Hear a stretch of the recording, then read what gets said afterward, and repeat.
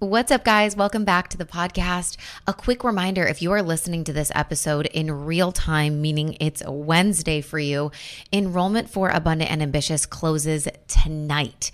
A&A is the most affordable, high-touch business mastermind for early and aspiring coaches. Inside this 4-month container, you are going to have access to weekly live coaching calls with me on Zoom to answer your questions, along with 12 of my most powerful business trainings, access to our vault of top-tier guest expanders, including people like Monica Yates, Mel Wells, Alexandria Maria, Michaela J., and many more, true sisterhood support and collaboration opportunities with the other members, and the option to upgrade and receive a personalized content and messaging audit with me. So if you're currently earning anywhere from $0 to $5,000 a month in your coaching business, this is definitely the space that you want to be in. A&A is going to help you tackle self-doubt and imposter syndrome, magnetize your ideal clients, show up more powerfully on social media, create a signature offer that yields results, build the foundation to scale from 0 to 6 figures and beyond, find your voice, niche down, and build a personal brand, cultivate more freedom, abundance, and flow in your business, and doors close tonight, March 29th at 11:59 p.m. Eastern Time. So that's the East Coast of the US, Miami. I'll leave a link in the show notes for you guys with more information for you to secure your space before it's too late. I love you and can't wait to see you inside and help you grow your soul-led business over the next 16 weeks together. I'm super excited for this week's episode. It's conversational, it's honest, it's real, maybe a little controversial, definitely hilarious. I am joined by someone I've looked up to for many years and who influenced so many parts of my personal journey, Angie Lee. Angie is a highly sought after marketing mentor, motivational speaker, professional podcaster, serial entrepreneur, and the author of Ready is a Lie. She's the co-founder of Soul CBD, the creator of the #1 female personal development and business event in the United States, Pays to Be Brave. And she's the host of the Forbes Top 100 podcast, The Angie Lee Show. Angie's genius is teaching women how to make friends with fear and make money doing what they love in a motivational, fun, and approachable way. You guys are going to love this episode. In this episode, we get into just a really honest chat about the journey of following an unconventional path in life, navigating societal pressures to get engaged or married or have babies at a certain age, where we may have gone a little overboard with some of these crazy wellness trends and kind of bringing ourselves back a bit, and the power and freedom that building a personal brand can bring into your life. We also talk about not being afraid to pivot when you are a multi-passionate entrepreneur, and how Angie did all of the things like drop out of college, start a blog, build a podcast way before any of it was as cool as it is today. So she's amazing and hilarious. You're going to love this conversation. Let's dive in. Welcome to the Make Shift Happen podcast. I'm your host, Samantha Daly, entrepreneur, life coach, and your no BS bestie, here to bring you all things mindset, manifestation, and personal development. This podcast is designed to help you expand your mind and up-level your life. So turn the volume up and roll the windows down if you're coming along for the ride. Let's go make shift happen.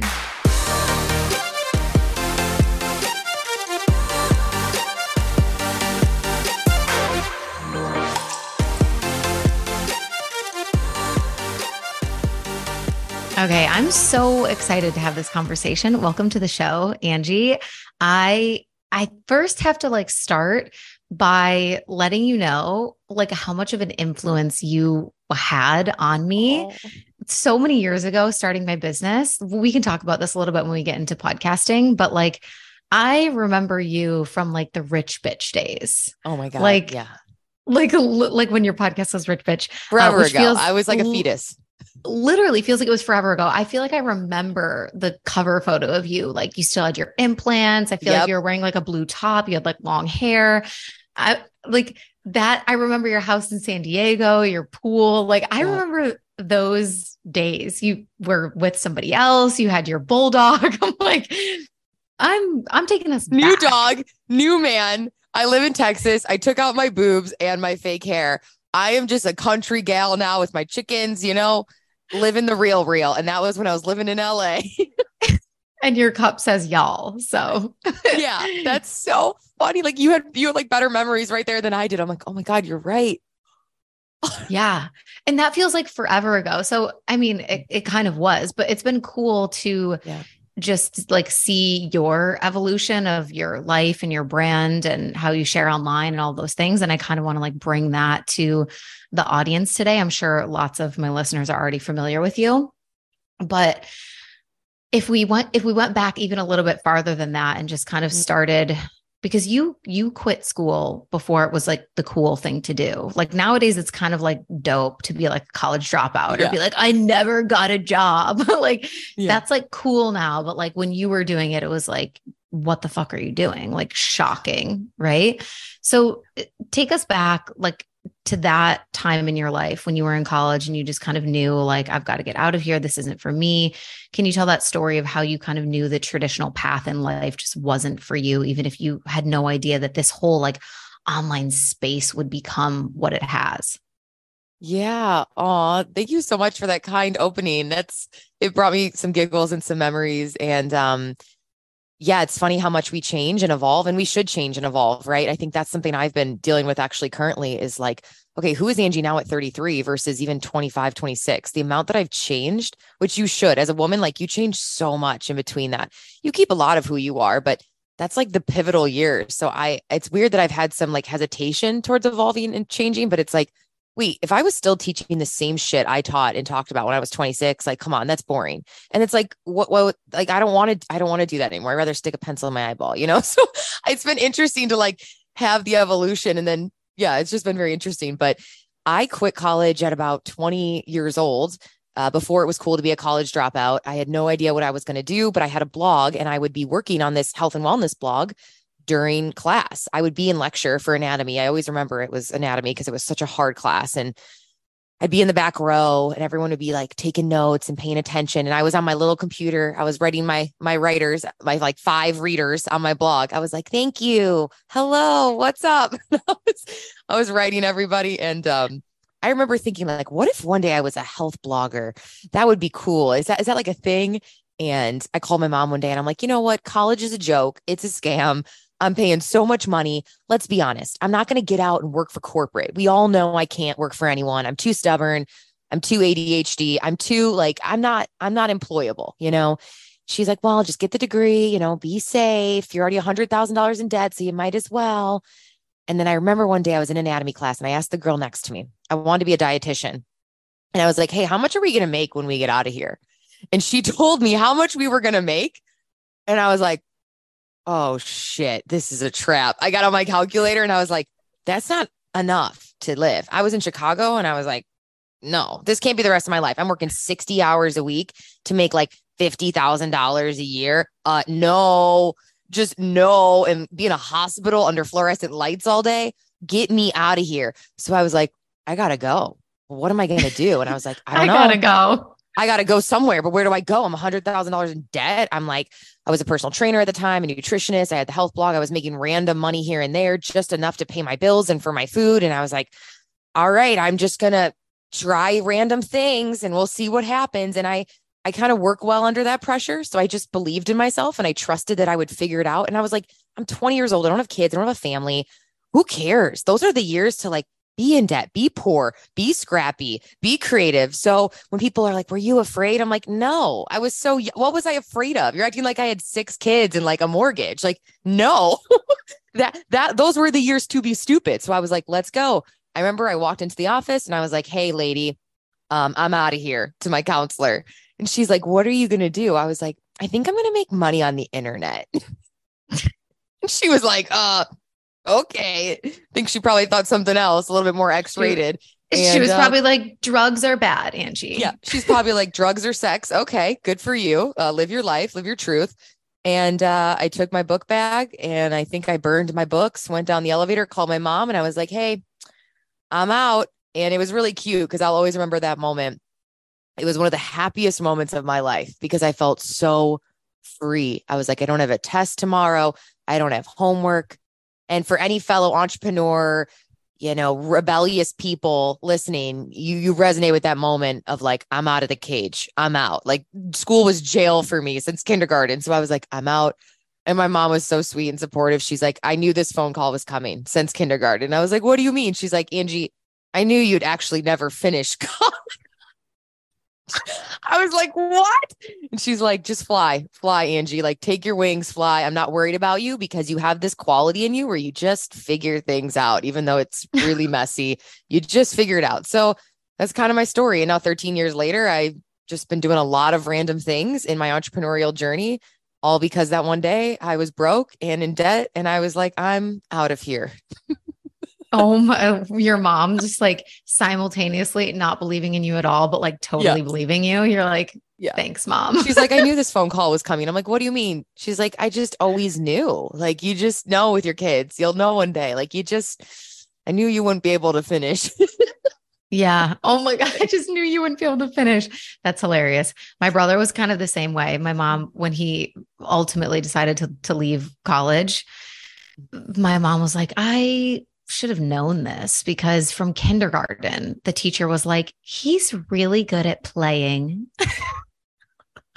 Like that was like his strong suit was like, he loves to I play and like hang love out and that. be social. But like paying attention, not so much. So What does your brother do now? he's an electrician. Oh my gosh, I love it. That's so funny. It's like he loves to play. Yeah, he just loves to be outside. So now he's outside all the time. And that just That's worked great. way better for him. But yeah, I think like Yeah. we grew up in an era where it was very much like the responsible thing for our parents to do was to guide us towards like the college path. Now things are kind of shifting a little bit, but I love what you said about like that was the time to be stupid because I think a lot of people are so afraid to make big decisions or take big risks like that in the years of your life where you actually, that's when you're afforded that opportunity to kind of like be a little bit reckless. That was the exact same time in my life where I was like, I'm not taking this corporate job in Chicago. I'm going to go move back to Spain and date this guy that I met on Tinder. And I literally just moved to a foreign country and was like earning poverty level wage, teaching English in schools, like teaching kids English. And I'm like, whatever, I don't know. I'm going to travel. I'm going to learn a language. I'm going to date this guy and like see what happens. But like, I didn't have anything at that time, right? I didn't, like you said, I didn't have a mortgage, I didn't have kids, I didn't have anything. All my friends were leaving to go other places and pursue their careers. I was like, this is the one moment in my life where it's like no strings attached. So Yeah. similar to you, I kind of just jumped on that and I was like, fuck it. I guess we're going to find out, you know? Yeah. Oh, So I love that. I love your story. That's like so cute and romantic. You're like, let's go. I'm just going to go teach English. can you That's picture me? awesome. I love that. Yeah, it was a fun journey. So I ended up living in Spain for 6 years after that. Wow. Yeah. Yeah. Oh So my I was, gosh. You'll have to offline. You'll have to tell me because I want to go visit Spain. So you'll have to give me the deets. yeah, I'll give you guys, if you're planning on doing a trip, I'll give you Yeah. my recommendations of places and things. Yeah. But yeah, it was like such a fun journey of my life. And I'm so glad that I had that experience in my young 20s. So I really try to like encourage, young women who are in this space who are ambitious. They want to do something different. They want to deviate from the traditional path. Like you owe it to yourself to figure out what could happen for you or what you could create out of Yeah. your life. I think like a lot of Yeah. people are really unhappy because they wake up and they look back and they're like, oh, I knew that didn't feel good for me. I knew that that was somebody else's dream that I was living out, but I got dragged into it and I'm here now. And then it's like the lost cost fallacy or whatever it's called, where you're like, oh, I put so much time in, so now I have to stay here. Yeah. Yeah. And I think we live in a time where we have more options than ever to make money and to monetize. It's endless. The optionality is actually really beautiful. And so I think more than ever, we have the opportunity to do really cool things. I mean, this is everything from Etsy to DoorDash to being an online entrepreneur to starting a DTC physical product brand to whatever the cheese balls you want to do, become an author, self-publish and get your book up on Amazon in 24 hours. Like we've never lived in a time like this where there's no gatekeepers. You don't need a permission slip. You don't need a degree. You can create incredible work, art, whatever it is online. You can be a teacher in some capacity, coaching, whatever the heck you want to do. And that's really cool because our parents didn't have that. So of course they have a little bit they have a little bit more fear around the unknown and this uncertainty. But it's really cool to grow up in this time. I know a lot of people hate social media and there's a lot of negative to it, but there's also so much beauty and opportunity to it. So I think, heck, if you're going to do it, this is the time to go crazy and try something. Yeah. And I think one of the best ways to kind of do that is by building a personal brand, because it affords you the ability to be able to then pivot or shift what you want to talk about, or bring out a product someday, or launch a book, or kind of like be in this multi-passionate space, which I know you're super familiar with. So building a personal brand is something that I help, my clients with. And I know it's something that you've done for yourself, because you've been able to kind of bring in all these different pieces of yourself, these elements, facets of your personality. But I think like the idea of building a personal brand is really glamorized nowadays. And it's kind of like, oh, everybody can do it, which is true. Like anybody could do it. But we've also kind of lost touch with the reality of how hard most people with strong personal brands had to work in order to really cultivate that, right? To have the ability to, have an audience that allows you to go, oh, I'm not going to do this anymore. I'm going to come over here and do this other thing. And they just like follow along. Like that takes a lot of time and building and effort and intentionality. And yeah, I think people maybe underestimate how long these things have taken. They might look at someone like you and be like, oh, well, I can just start posting and it should happen for me like that, right? We want everything instantly. So I'd love if you could share like about your journey of building the personal brand of Angie Lee, and how long of a process that actually was, and where you started versus like where you are now. Yeah, one of my favorite things to talk about, because I didn't really know what a personal brand was at 19, 20 years old when I started posting on the internet, on Facebook, Instagram. Instagram was brand new.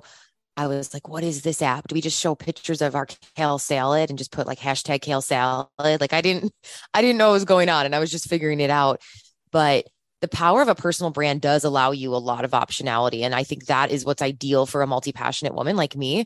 And like many of the women listening, I assume they want to do a multitude of things, from courses to live events to speaking to physical products. Now I'm getting more into comedy, brand deals, podcasting, you name it. It all is from the epicenter of, I have a personal brand, which means I have a loyal community.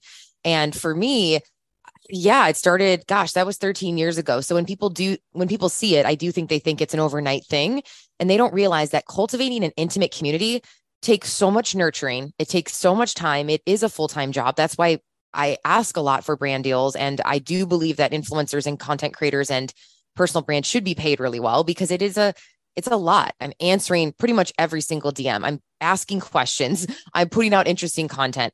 I'm constantly asking myself, what will they find entertaining or educational, or both? Every single piece of content has intentionality behind it, even when it seems like it doesn't. I'm very, very like strategic with it in a sense, even though it feels really fun and flowy. And so I do think that in itself has been a lot.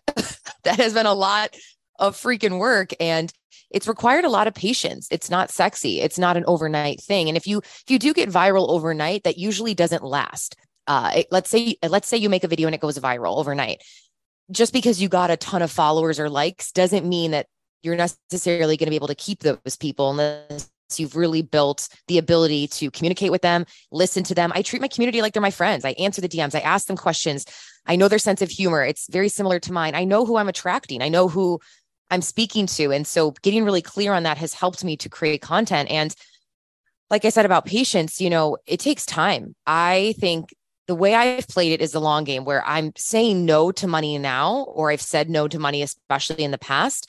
So in a year or two or years later, it ended up paying me fivefold, tenfold, because I didn't take a brand deal with a skinny tea to make $500 when I wanted to be honest with my audience and actually just create relatable, fun content, and for them to feel like I'm their friend that they're hanging out with, and not make the money. So then later I get a brand deal that feels more aligned, and it's a win-win. But I don't think people want to do that. I think they want to say yes to the cash now. So I think it's for the person who has patience, who's willing to communicate, who loves being a community builder. I don't think it's for everyone. If you don't want to communicate and be social with people, if you don't really want to know what your community cares about or what they like, and answered your DMs. I don't think it's for you. I think more so just physical products or being a CEO of a physical product brand. I love being a community builder. It comes very natural to me. It's very fun. It's my favorite part of my job. So I do think it's kind of either in you or it's not. I would never force someone to go into content creation or building a personal brand unless it came natural in a sense. Because I do think there's a lot of women now who want to do it because they think it looks cool or sexy. And then they're forcing themselves when they don't have the passion or the personality or the ambition really to do that. And that's when my advice is find other ways to make money online where you don't have to show your face. There's tons of different ways. And so, yeah, it's everything though. Building a personal brand, if you want to be a content creator, influencer, coach in some capacity, I do believe it's necessary. It's the number one thing you should focus on before making money. Yeah. Yeah. I think that's an important point. I mean, the same applies whether it's, being a creator, a content creator, or even with like the podcasting space, the same thing that you said about saying no to money now so that you can say yes to really aligned partnerships in the future once you build that super strong community. But it definitely is like a long game. And I think a lot of people look at it now from the outside and are like, oh, all these people are online. And I think it's part of the way that we paint it in the industry as well, too. Like there's some responsibility in the industry of making it look really easy and flashy. And it gets to be easy. Like you can just make money doing this. Like we also kind of like amp it up to be like that. So then people, they take that bait and they're like, oh, I could just like post and like make $100,000 a month. And it's like, well, it's actually like the hardest fucking job I've ever done is, building a consistent community. Like, it's been years and years of work. So in terms of like the podcasting space, because another thing that you started before it was cool was podcasting. Like not a lot of people had podcasts. Not a lot of people were listening to podcasts back then. Back in like the rich bitch days. Mm-hmm. So now you've got two shows. You have the Angie Lee show and the Best Medicine, your new show with your brother, Mike, who's the co-founder of Soul CBD, which we can talk about. So it's obviously a medium that you love and you thrive in. What do you think is special about the podcasting space, or like what makes people listen? Why has it gotten so big? Yeah. Here's what I think it is. It's a medium that allows you to multitask, which is really respectful of people's time. And so for me, I'm listening to a podcast while I'm driving, I'm doing laundry, I'm working out, I'm doing 5 different things. And I love being able to learn or be entertained while I'm doing those things. So it's one of the only mediums where you could do that, because with YouTube, I have to watch the video. A lot of times I'll minimize it just so I can listen to it. So I do think that that's why it's a very, very attractive medium. I do believe it's also a great, it can be a great long form. It can be great long form content, which is essentially right now we're able to have a more in-depth conversation than we would be able to have on stories. Where in stories, you can only say so much. So what's nice about podcasting is we're able to go deeper. We're able to actually have a conversation that has depth to it, and we're able to explain something that maybe we wouldn't be able to on Instagram. So I do think it's a nice complement to short form content, because short form content is really hot right now. People want quick videos, they want quick reels, they want TikTok. We're in the TikTok era, but it's nice to have things that are a little bit slower and more in depth as well. Just so we're able to hear those conversations. I think that it's a mix. Here's my honest answer. I think that if audio is for you, you'll know fairly quickly if you have the ability to engage people with your voice. If not, that's totally fine. Go find a medium that works better for you. Some people are exceptional writers. I have a lot of friends who are incredible writers, authors, bloggers. They have Substack. That's how they make their money. They love it. I don't wake up and want to write. I've never been that way. I want to make skits. I want to entertain people. I want to be on video. I want to talk. That's how I communicate. So you have to find out how you communicate best. So I don't think podcasting is for everyone just because it's trendy. I think you have to figure out, where do you communicate best, and match that with where are your people hanging out. I know that the woman I'm looking to attract is probably on listening to podcasts and on Instagram. So that's where I spend my time. So it's a mix. It's a blend between where do I have gifts? Where do I actually have skill set? And then where's my audience hanging out? And ideally, where's the place where those two merge? It doesn't mean I won't still do some emails or writing here and there. I have to with captions and things like that, but it's not my primary. It's not the thing that I naturally find myself doing. And so step 1 is find how you express. If you're a content creator or you want to have any personal brand, you're either writing, speaking, you're on video, audio, There's only really so many. So find out where you really, really thrive and double down on that. But yeah, I think podcasting's still only growing. I think we've only hit the tip of the iceberg. And I think that it's just now getting more and more popular. But I think if you know how to articulate and synthesize complex things and make it easy and digestible and fun, that is the future of podcasting. I also think, and maybe I'm a little biased on this just because it's the direction I'm going, but I do think it's collectively what's happening is I think people are really burnt out with a lot of really heavy, serious stuff. I think the business world, the life coaching world, the wellness world, it's all about doing more and being, it's just so intense. And after being it for so long, I was like, I don't want to be in this anymore. Like, this is not where I thrive. I don't feel good here. It feels heavy. It feels masculine. It feels intense. I work in levity. So especially for me, I've noticed that the content that does the best for me, and then the content that I love to consume is light. It's conversational. It's like this podcast, we're just chatting. You didn't have like specific questions necessarily. It feels fun. It feels unedited. It feels conversational. That's what people are really craving next. So I think for gals who are listening, who are like wanting to do these highly produced, super edited, step 1, eat your healthy fats. Step 2, get in your 10,000 steps. It's like people don't go to a podcast to listen to an audiobook. That's an audiobook. Go write an audiobook then. People are coming to podcasts to feel two friends hanging out or two people having an interesting conversation. That's why Joe Rogan's the best in the world at what he does. There's a reason. There's a science behind it. So I think that people are also taking it too seriously and they're trying to make it too polished. And I'm like, dude, and they'll be like, listen to this. I'm like, yeah, it's so boring. It's so polished. I'm like falling asleep. So, but that's my take. Someone could come on and say something different, but that's my stance of where it's kind of going.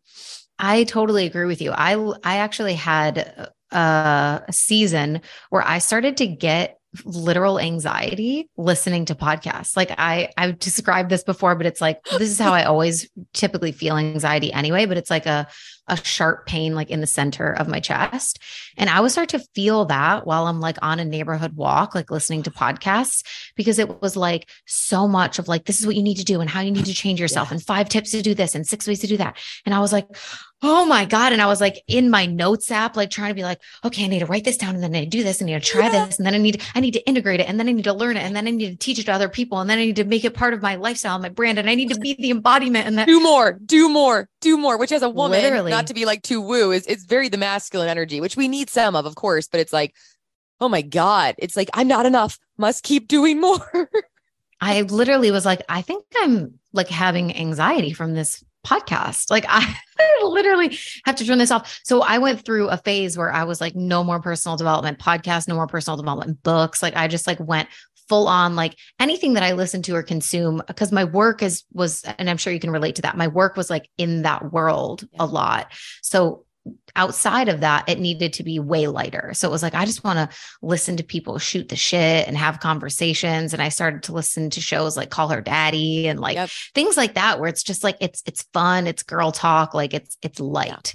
And so I like, even though we're bringing, cause I know you do this as well. I think you do this well with Mike on The Best Medicine. You still bring like really interesting guests and you have meaningful conversations, but it's the flow of the conversation that's really casual and asking about their life and their story and just being curious, and instead of trying to get like an outcome or a tangible result for people out of the podcast. For me, it's like, it should be entertaining more than anything. But I think something else in there that kind of leads me to something that I wanted to touch on with you is that same energy when it comes to like health and wellness and like the biohacking gone wrong, which is like the more, everything is hurting you. Everything is toxic. Your Wi-Fi router is giving you brain cancer. Your mouth is open when you're sleeping. You need to tape it shut. Like you need to be like all the things where now it's almost like that we're kind of reaching that place with the wellness stuff where it's like,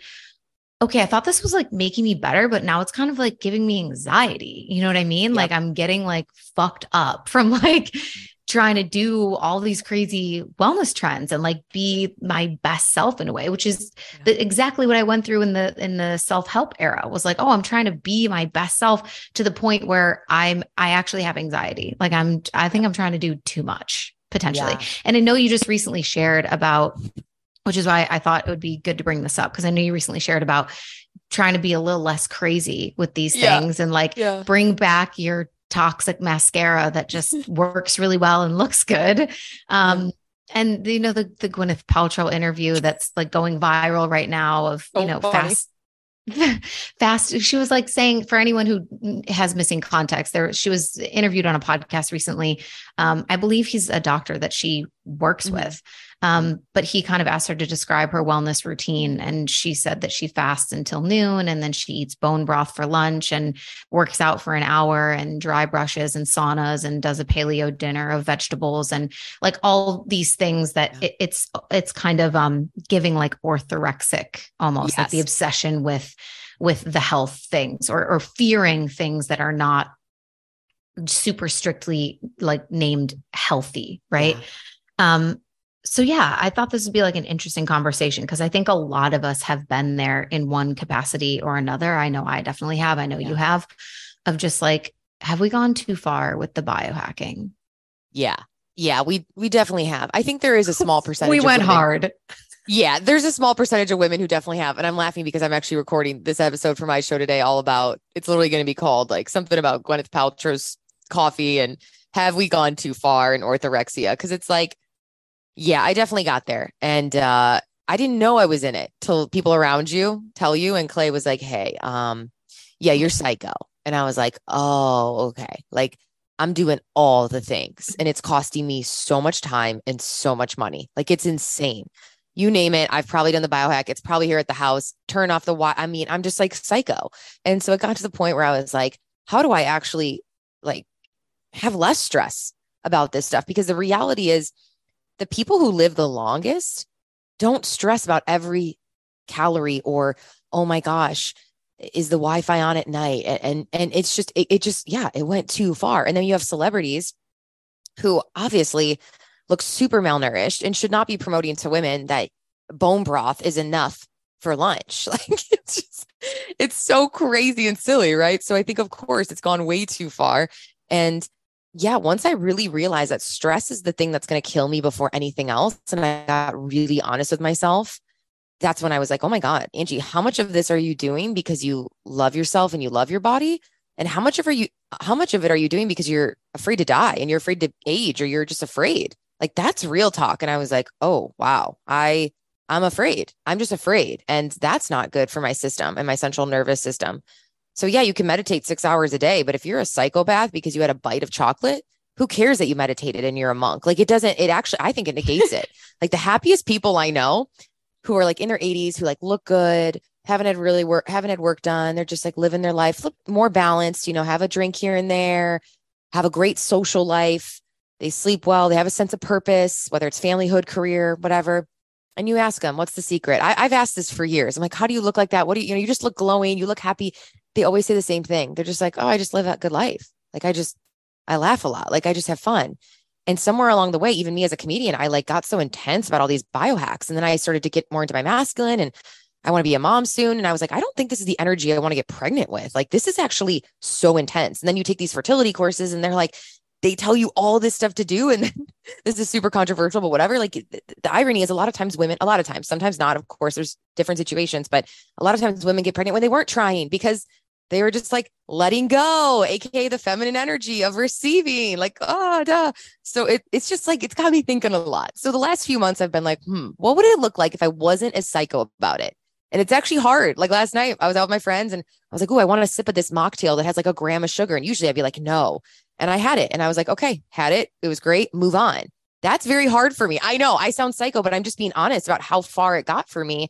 And so I'm actually trying to have more balance. And I think a lot of women now are scrolling Instagram and social and feeling behind. And I've even had women DM me and they're like, I love your stuff.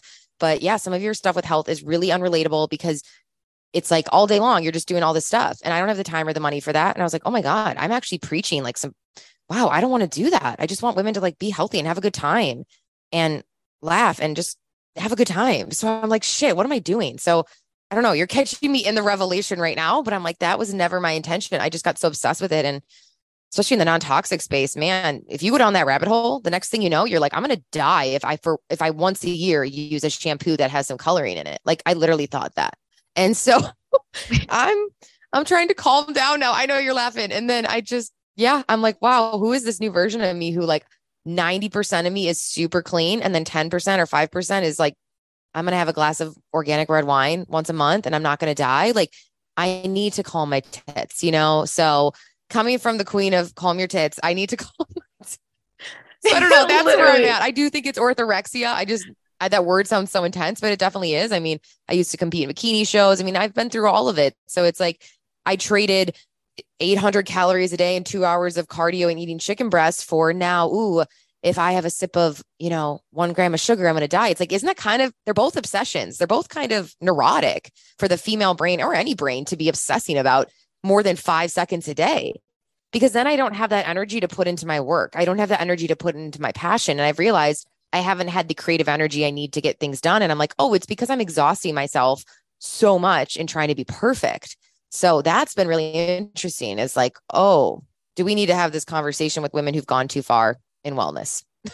Yeah, it's just another but there version. There is a section of people that do need to get healthier, right? So I don't want the woman who's like obviously very unhealthy right now, feels like shit, doesn't move her body, doesn't even, nourish herself. I don't want her to be like, oh, I can just eat donuts all day and drink beer. No, that's not what I'm saying. I'm saying you'll know if you're at the place where you're like, I'm doing red light therapy and and cold plunging 6 times a day. And you're shitting like, my pants 3 times a week because I'm doing an enema. Doing 6 enemas a day and cold plunging, and you'll know. But for the general woman who's like, I need to get healthier. Yeah. Be honest with yourself. You need to get healthier. But then years down the road, if you've gone too far, know when to stop and know when to have balance, and balance is hard. I don't know if you like how it works with you.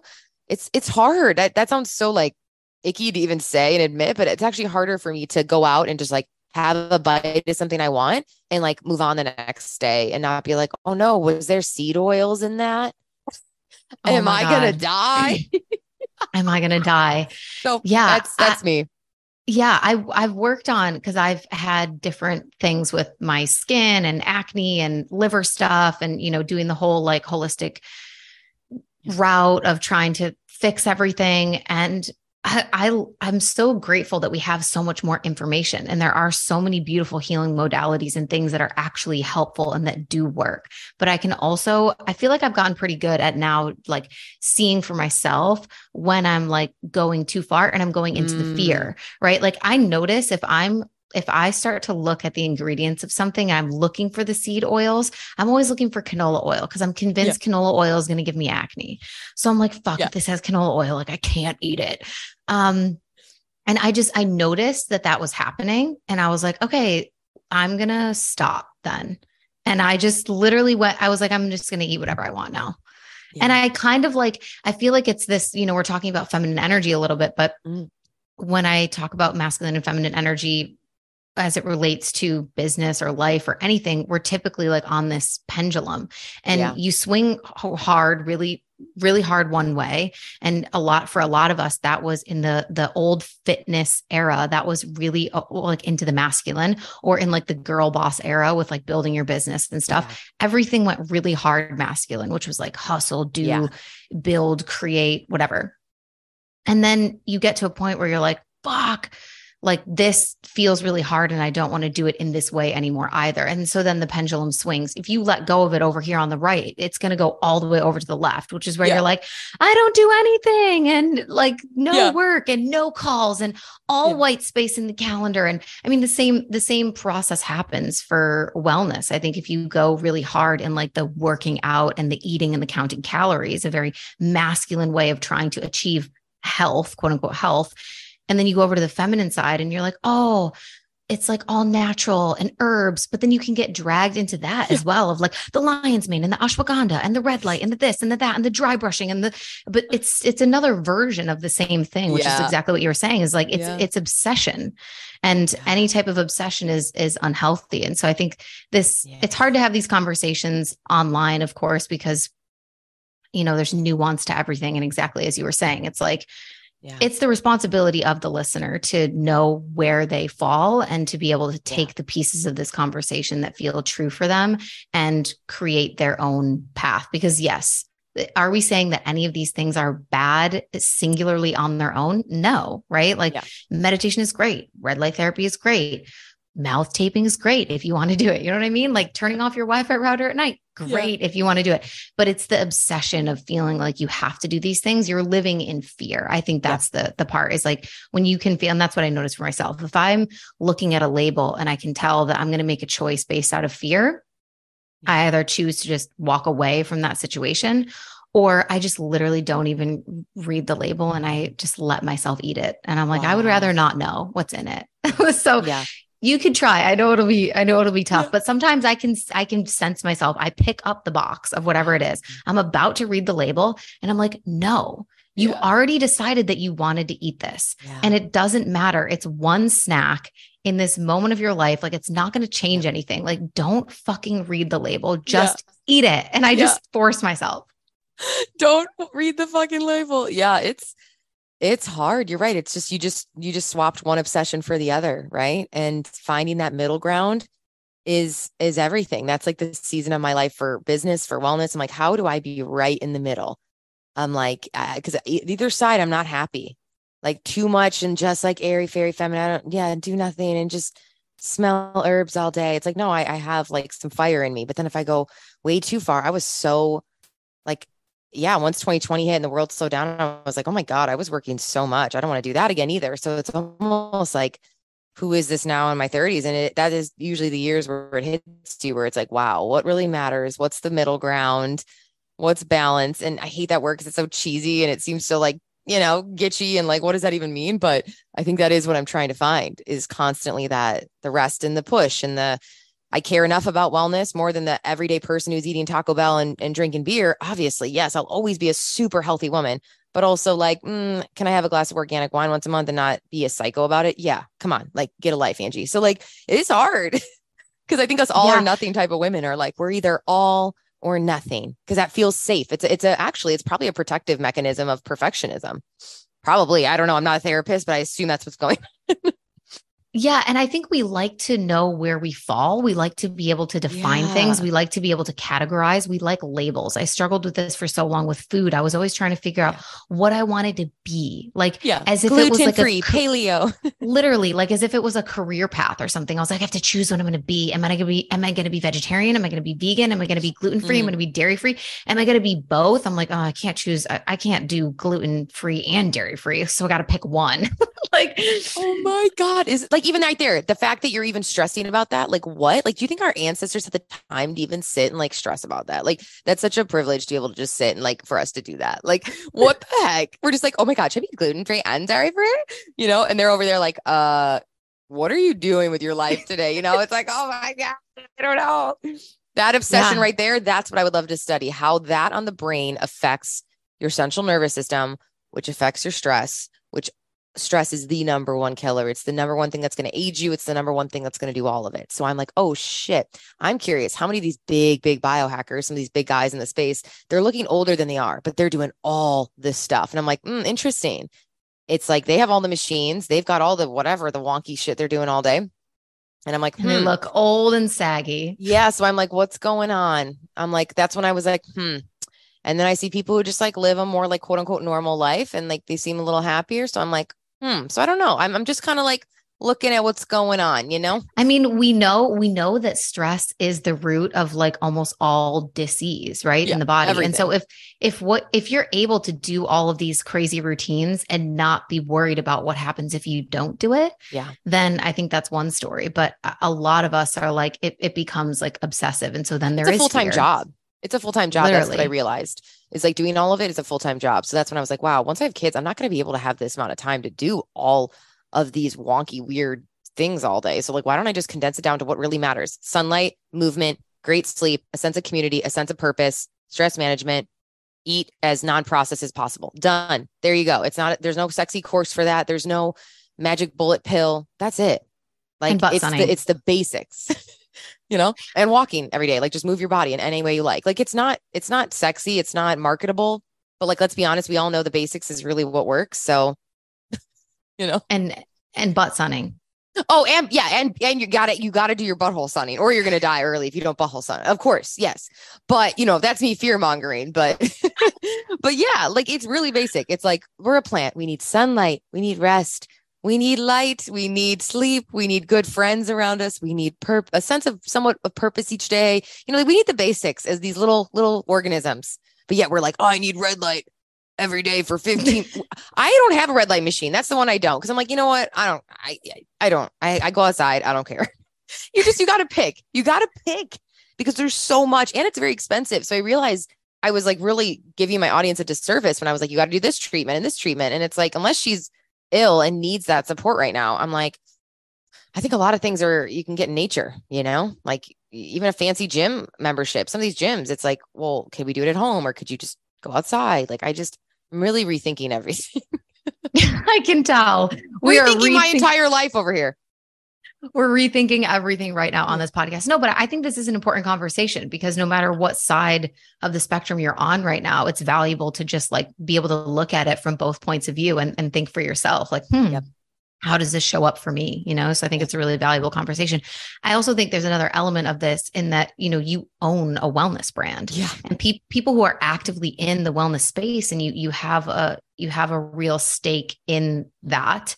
I think there is an additional pressure to like be this wellness guru or to like be on top of all the trends or know all the things or be doing all the things, the same, which is what I say about the thing with Gwyneth. It's like, she owns an entire huge, massive company brand existence that revolves around like wellness and being the guinea pig. Like a lot of her documentaries and all those things are about like trying all the things and doing all the things. Like we know that about her. We know that about her life. And I'm sure that she does feel this pressure, not only from, growing up in the Hollywood and the acting space to look a certain way, but also now being in really deep in the wellness space of like, you have to be like a leader in this space or like know all the things or be doing all the things. So I think that adds another element to it.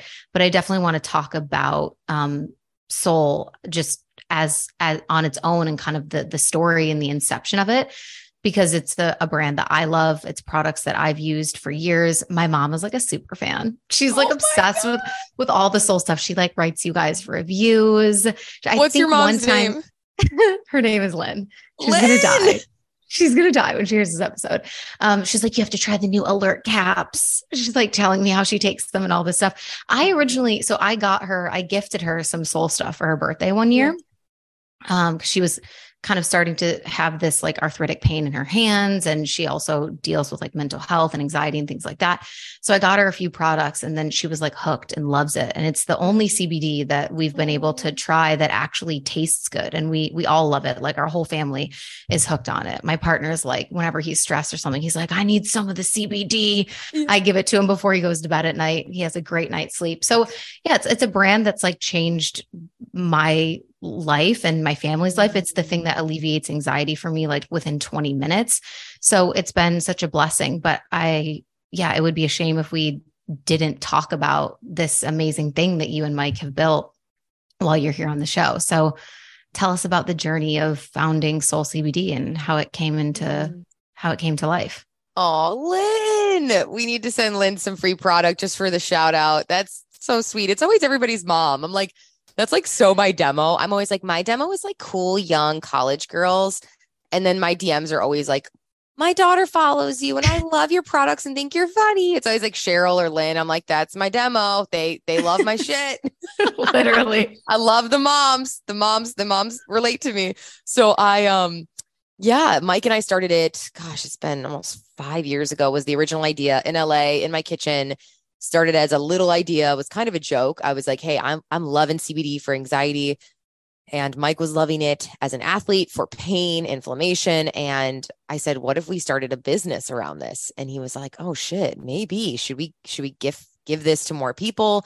And we just started brainstorming and it started with us packaging our own stuff. My guest bedroom was where we were labeling every single box. We were going to UPS. I was the delivery woman. I was, you name it. I've played every role in the business in the beginning. Now I do not, but in the beginning, we did. And we just wanted to first see if there was proof of concept, if it was a thing that really helped people. And it was insane. We started to see incredible testimonials of how much CBD helps people with anxiety, sleep, pain, focus. And what started as a little idea in my guest bedroom, which was our office and shipping station. And my mom was one of our OG assistants who was helping us out, my other friend in LA, would come over and help us box stuff.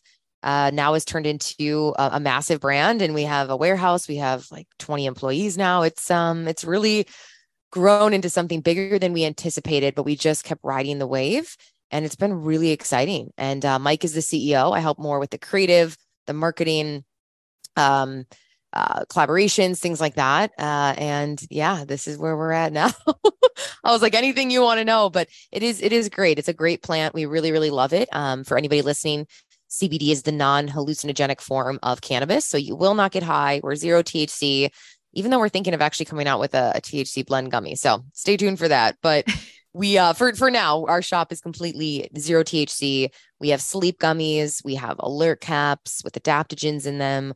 We have our regular gummies. That's our biggest seller, which are essentially very delicious. We're the best tasting CBD there is. Very delicious flavors of 10 to 25 milligrams of CBD, which help with just general anxiety, stress, racing thoughts. I take one before bed. I love our chill caps. Those feel like a glass of wine, just like kind of mellow you out a little bit.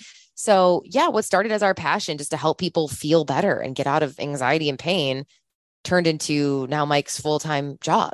So it's kind of crazy. So he's running the day-to-day. It's cute when people think I am. They're like, oh, are you the CEO? And they'll like email me questions. I'm like, oh my God, no, I am not customer service. I am not the CEO. I'm none of that anymore. Okay. That was years ago. But you know, that's the reality of a startup. For any entrepreneur listening, the reality of any startup is you're the mailman, you're the boxer, you're the shipper, you're a customer service, you are the face of it. You are everything until you have the money to hire people. And once we got that, then we started hiring, and now we're hopefully going to sell in the next year or two. So it's been very exciting. Yeah, I love how you said that. You're like, now that's Mike's full-time job. Yeah, now it's Mike's full-time job. It's not mine full-time, but it's his. And yeah, he's working hard.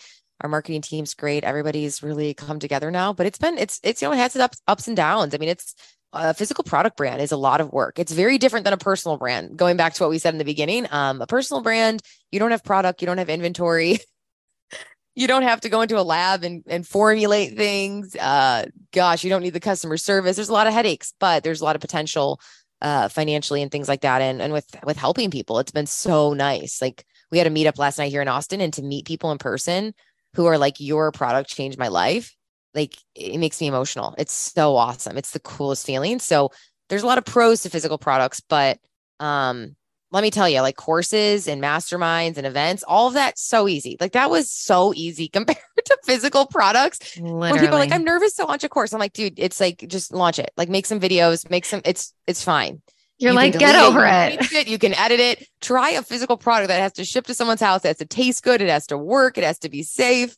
It's just so much more of a headache, and you need so much more capital. The legal and the side. Regulations. And oh my God, like I think about physical products, and I'm like, I need 20 gummies because I'm like my hair's gonna fall out with how unless anxious you have a I am. real big passion for one, like one that you're like, I have to put this out in the world. I wouldn't really suggest it. You're like, I 0 out of 10 recommend. No, there's a lot easier things out there, you know, keep your, like going back to stress, keep your stress levels low, you know? Yes, totally. Well, we'll leave a link in the show notes for you guys to check out Soul CBD. They've given me a discount code so you guys can save 15% off. So we'll leave that in the show notes if you want to check it out. It's a brand that I love. It has helped me, my family, like we're obsessed with it. Tastes so freaking good. It's an amazing solution. And I'm grateful that you went through the headache and heartache of like putting it out there and all of the work and everything. Yay. So yeah, thanks so much. So sweet. So I want to talk to you about your recent engagement, which is very, very exciting. Congratulations. I forgot to wear my ring right now. Oops. She's showing the excitement. I'm showing the excitement. I forgot. It's like on the kitchen counter. It's weird wearing jewelry every day. So I just actually don't wear it all the time. But you are engaged. You are in fact engaged. And you shared some really valuable things around the experience that I think is, again, just something that the audience will be able to take so much value from in terms of these, like, you don't have to tell the whole story, but if you guys want to hear the whole story, it's on Angie's podcast. So you can listen to her tell the whole detailed story of how it all went down. But just around like the societal pressure to like get married and have kids and how that kind of like impacted the moment of you getting engaged.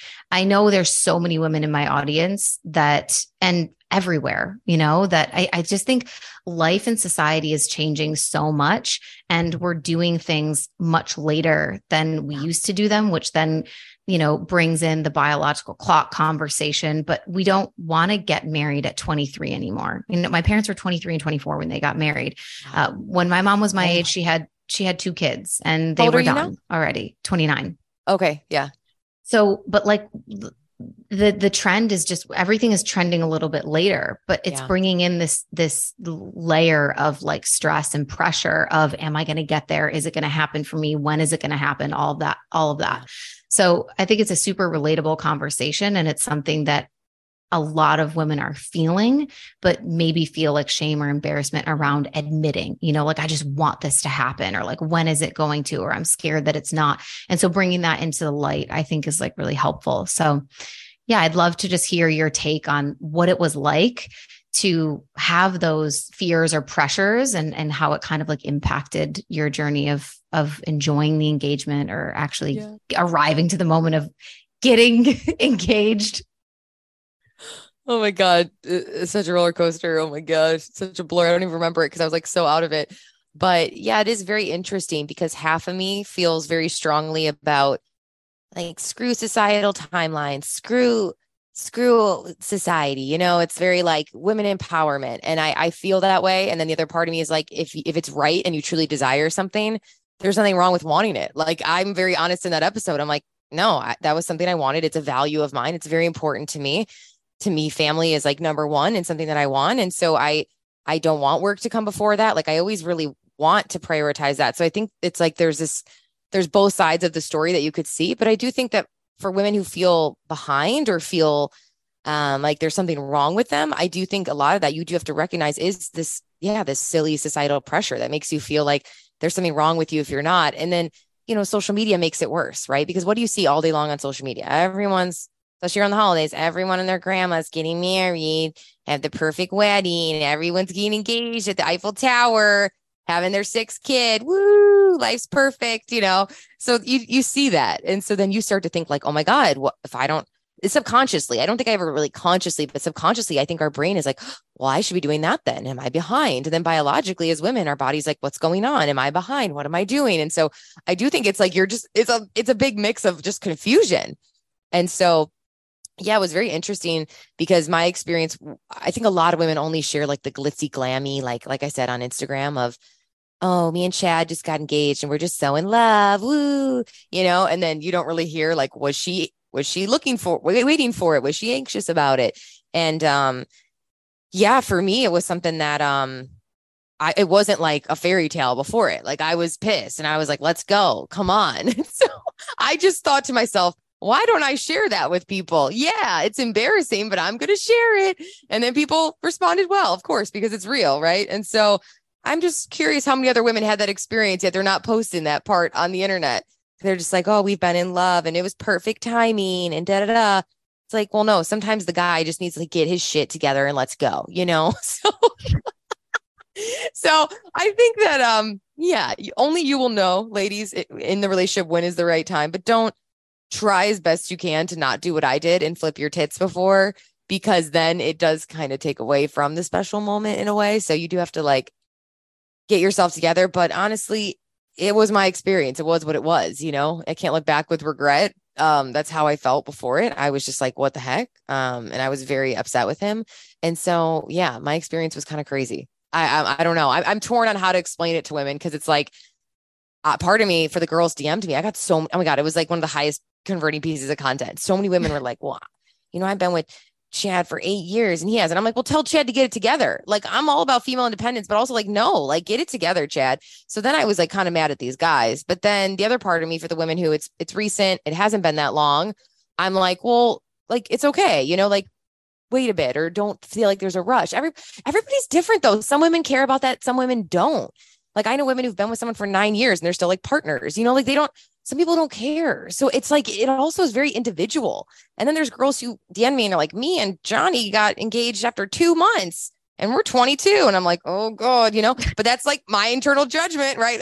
Who am I to know? I shouldn't be judging that, but I'm like, oh God, you've known him for 8 weeks and you're 22. This is not going to end well. But again, I shouldn't be saying that, but maybe they're lovers and they'll be together till they're 100, So there is no right or wrong way to do love. There is no right or wrong time to do anything. I have best friends here who just got pregnant for the first time at 42, extremely healthy and fine. I have friends who had kids when they were 20 and it was a surprise and it was the best thing that ever happened to them then as well. So it's weird. This spectrum between 20 to 40 now is like, it's just, there's so much that happens that it's just crazy, So I don't know. These years are interesting. The 28 to like 35 is like very interesting. I don't know if you're experiencing this with your friends or the internet, this societal pressure of marriage and kids and all of that. You got to really be clear on what you want. Like you got to turn off social for like a few weeks and like go in, do some meditation, whatever the heck you got to do, cleanse your chakras, whatever, do an enema. You got to like be like, what do I want as a woman? Do I want marriage and kids? Or do I think I do because society is telling me? You just got to like really check in with yourself, which is hard because you're scrolling and you're like, oh, Susie Smith seems happy. She's got this, right? But it's no different than entrepreneurship. It's like a girl following me and being like, oh, she did events, so I need to do events. Like girls would always DM me that. I want to do what you do. I'm like, you don't know what my life is like though behind, and you don't know what that took to do that. Like you should do what you want to do. Like nothing's as glamorous as it seems. And so I think it's no different, it's no different. So I feel like I don't know if that was helpful or it's just like a therapy session. So helpful. No, I think it's helpful for everybody because you can relate regardless of where you are. And I think the common thread through this entire conversation is discernment. Every single thing that we've talked about is like, you have to know yourself and know what's true for you and be willing to say yes to that, no matter what the implications are, or if it's a deviation from what everyone else is doing. Yeah. Or if it's kind of falling in line and doing what everyone else is doing and not making that mean anything weird about you either. Like it's okay to want things that other people have or that they've created. And so, yeah, I think it's really exactly what you said. You've got to know yourself, which is challenging to do when we're bombarded with, what everyone else is doing and what everybody else wants. And I think that is such a common theme for so many people is that this is how we find ourselves living in lives that are unfulfilling, is because we have thought that we've wanted something, but it's because it's what other people were wanting. And so we thought that maybe that would fill a hole for us or that would make us happy. It was never actually what you wanted. I realized at one point, like my vision of being this like corporate woman, like in a really cute, like, awesome suit with like my handbag and my heels, like in Chicago, like I don't think that was ever like mine. I mean, of course it wasn't mine, right? No thought that we've ever had is original to us. It always comes from somewhere, right? All of our thoughts are informed by things that we see, hear, experience, whatever. And so I realized at one point, like, oh, that's why when I started working in a corporate internship, I like felt so I was just making playlists all day and texting my boyfriend who was in another country. Cause I was like, this was never my vision. And so I think that's a really important message for us to close with for everybody, whether it's about getting engaged or having kids or starting a business or what kind of business you want to do or personal branding or podcasting or any of the things that we've talked about. It's knowing who you are and figuring out what you actually want outside of what everybody else is making you think that you want. Yeah. Amen. It's hard. It's very hard. I think discernment is very hard, but once you hit it, I think it's a constant practice of coming back to what's true for me. What's true for me? Wait, what do I actually want? Wait, okay. Delete social media. It doesn't exist. Like, it's almost like be in a vacuum with yourself. Like, what do you want? What would your dream life look like? Like closing your eyes and getting real with yourself. Because the coolest place to be at is you can scroll and go, oh, I love that for her. Like, that's so cool for her, but like, I don't want that, I see that all the time now with different things in entrepreneurship. So I know I'm in a really healthy place with that, where I'm like, oh, that's awesome. I love that she's crushing that, but I know what that takes to do that. I do not want to do that again. Like I'm good. So that's like really cool. So I think the same thing with anything else in womanhood. You got to be able to be like, oh, cool. She had that at her wedding. Like, I don't want that. Or maybe I don't want to even get married. Like you almost have to be able to be like happy, cool for you, like be happy for others. And then know if that is a heck yes for you or a heck no. But like you said, it's hard. It's really hard because we're living in times that are so different. Think of our moms. They didn't have a thing on their, attached to their hand that they could go like this with their thumb and literally see 50,000 other people's lives in about 10 minutes and then question your own. And I They also didn't think have that. They just like lived their life and just did what they wanted to do. yeah. And part of that is like the dopamine hit of being Yep. able to share those things online and be like, Yep. look at me, I'm doing this, like, which wasn't a thing before either. Like Yes. you got engaged in private, like maybe someone took a photo of you, but now it's like this whole elaborate thing. The photographer pops out of the bush, like, it's this whole fucking thing. And, there's a million parties involved Yeah. leading up to the wedding. So many things that our parents are just like, what? Like, this is so Yeah. bizarre. Like, you're paying thousands of dollars to go to Cabo for like an engagement party or for like a bachelor party. Like, we literally like went to the bar and like, chugged a beer or something. You know what I mean? Yeah. Like everything has changed. And I think we're almost seeking to do these things for the dopamine of being able to show other people that we're doing them. It's not even like, oh, the act in and of itself is going to satisfy me. It's like, I want to share this act. Like I want to show to people, look, I'm engaged. And then everybody's going to go crazy and be like, I'm so happy for you. And that's going to give me like a dopamine rush. And I'm going to be so excited, and it's like, it's the is darn that why? It's the darn dopamine, or these women, who, and I mean this in like comedic fun, but it's, it's their first, it's always the first kid's birthday. It's their first birthday party. Okay. It's the 1-year-old. They're never going to remember. Like my 1-year-old one day is never going to know if we went to Chuck E. Cheese down the street or I spent $100,000 on a whatever. And they do these elaborate, very expensive theme parties just so they can show on social, not because that's what the kid genuinely wanted. Well, they're 1 year old, so they don't know what a party really is yet, and that's where I'm like, okay, social's gotten a little like, what's going on here? So I get what you mean. It's like been exacerbated because we're like, what are we doing? Because we genuinely want to, and it feels good. And it's what's best for our family or what matters versus like, let me show them that I spent $100,000 on these, dinosaur themed balloons. So people know I'm rich. Like that's sad, but I get it. I've been in it. I've been even 5-6 years ago. I was like so much more about that. I was like, oh, if I share this, then it makes me look like this. And now once your ego dies, you're just kind of like, oh, I like my life offline. So that's all that really matters. Yeah. Yeah. That's a real conversation too. Of like, do you like your life outside of what it looks like online? And I think I guess the last piece that I'll say about this whole, like, engagement thing is like, we see all these things happening for other people and it applies to anything. It applies to businesses. It applies to fitness. It applies to how people's bodies look. It applies to everything. You see something and you think that that's the whole story and it never is, right? Like you could have easily like made it look like this amazing glamour, which it was an incredible engagement. Like shout out Clay, like really went all out for it. But like there was another very real piece behind that if you were to never share that, everybody would just be like, oh my God, Angie got like the most fairy tale engagement ever, and have this again unrealistic expectation of like must have been like the most amazing moment of her life, when in reality you were kind of like in shock, shitting your pants, like kind of pissed at him. Bitch. Yeah. Yeah. So you guys have to go listen to the episode on Angie's show if you want to hear the whole story. But just a last reminder to remember what you see on social media is never the full story. And that's just facts. Amen. It is not. But then once you know that, you're like, oh, okay, I'm free. You set yourself free. You're like, cool, love her hair, love her body. But like, I don't know. You just don't know. You see like, oh, she got a 6-pack. Cool. Is it edited? Is she healthy? Who knows? Like you just like scroll with this new discernment of like, that, and that's like I think it's a huge sign of maturity. Honestly, I think that happens only in your late 20s and 30s. I don't think in your early 20s, most women have that level of discernment yet. You almost have to go through the phase of comparison and you have to go through that to like flush it out in a sense. Yeah. It's part of growing up, right? Yeah. Be able to realize like, oh shit, like I really thought that was real. And then it wasn't.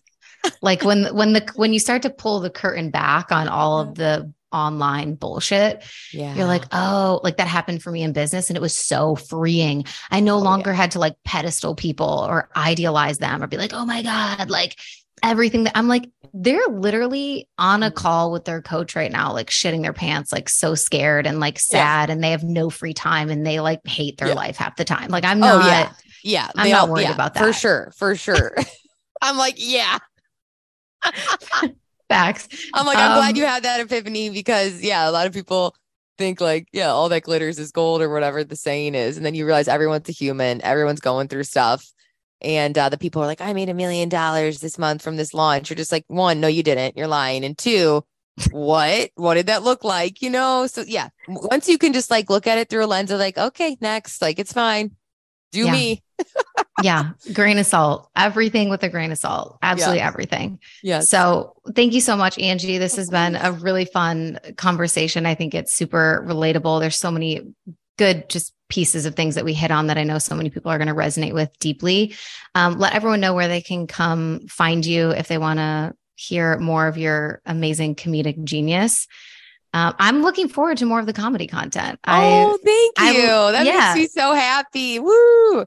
Yeah, I'm writing a script right now, so I'm like, ooh, and I gotta finish it today, but I think I'm gonna do a like a reply to the Gwyneth video.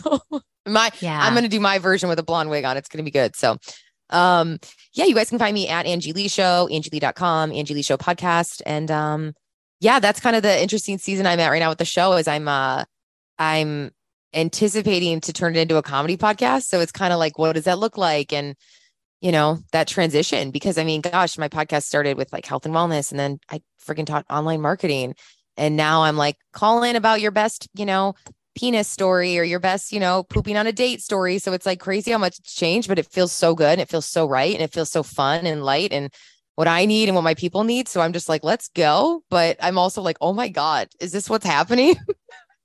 I will have to call in and tell you about the story where I Yes. almost shit my pants in front of two comedians in New York City. Wait, One I'm of about which, to air this one. After this, I'm gonna tell you to send it in so you can make it in time while I'm still editing it because it's almost done. I'm like, yes, I want to add this one in. I'm doing all these like okay, horror poop stories, but yeah, my vision for it for sure. For any of you who want to come over and listen, it's definitely not serious personal development anymore. My vision is kind of like like more of like a caller daddy, but a calm your tits. So yeah, we'll I see. love We'll it. see what happens with it, but I just know it's gonna be fun. So Yeah, and that's important. We're going for fun. I love it. yeah. Thank you so much, Angie. We'll leave everything linked in the Course. show notes for you guys if you want to go check her out. If you enjoyed this episode, make sure you take a screenshot, share it to your Instagram stories, and tag both me and Angie so that we can see. And thank you guys so much for listening. I will talk to you next week. Bye. Thank you. Bye, guys.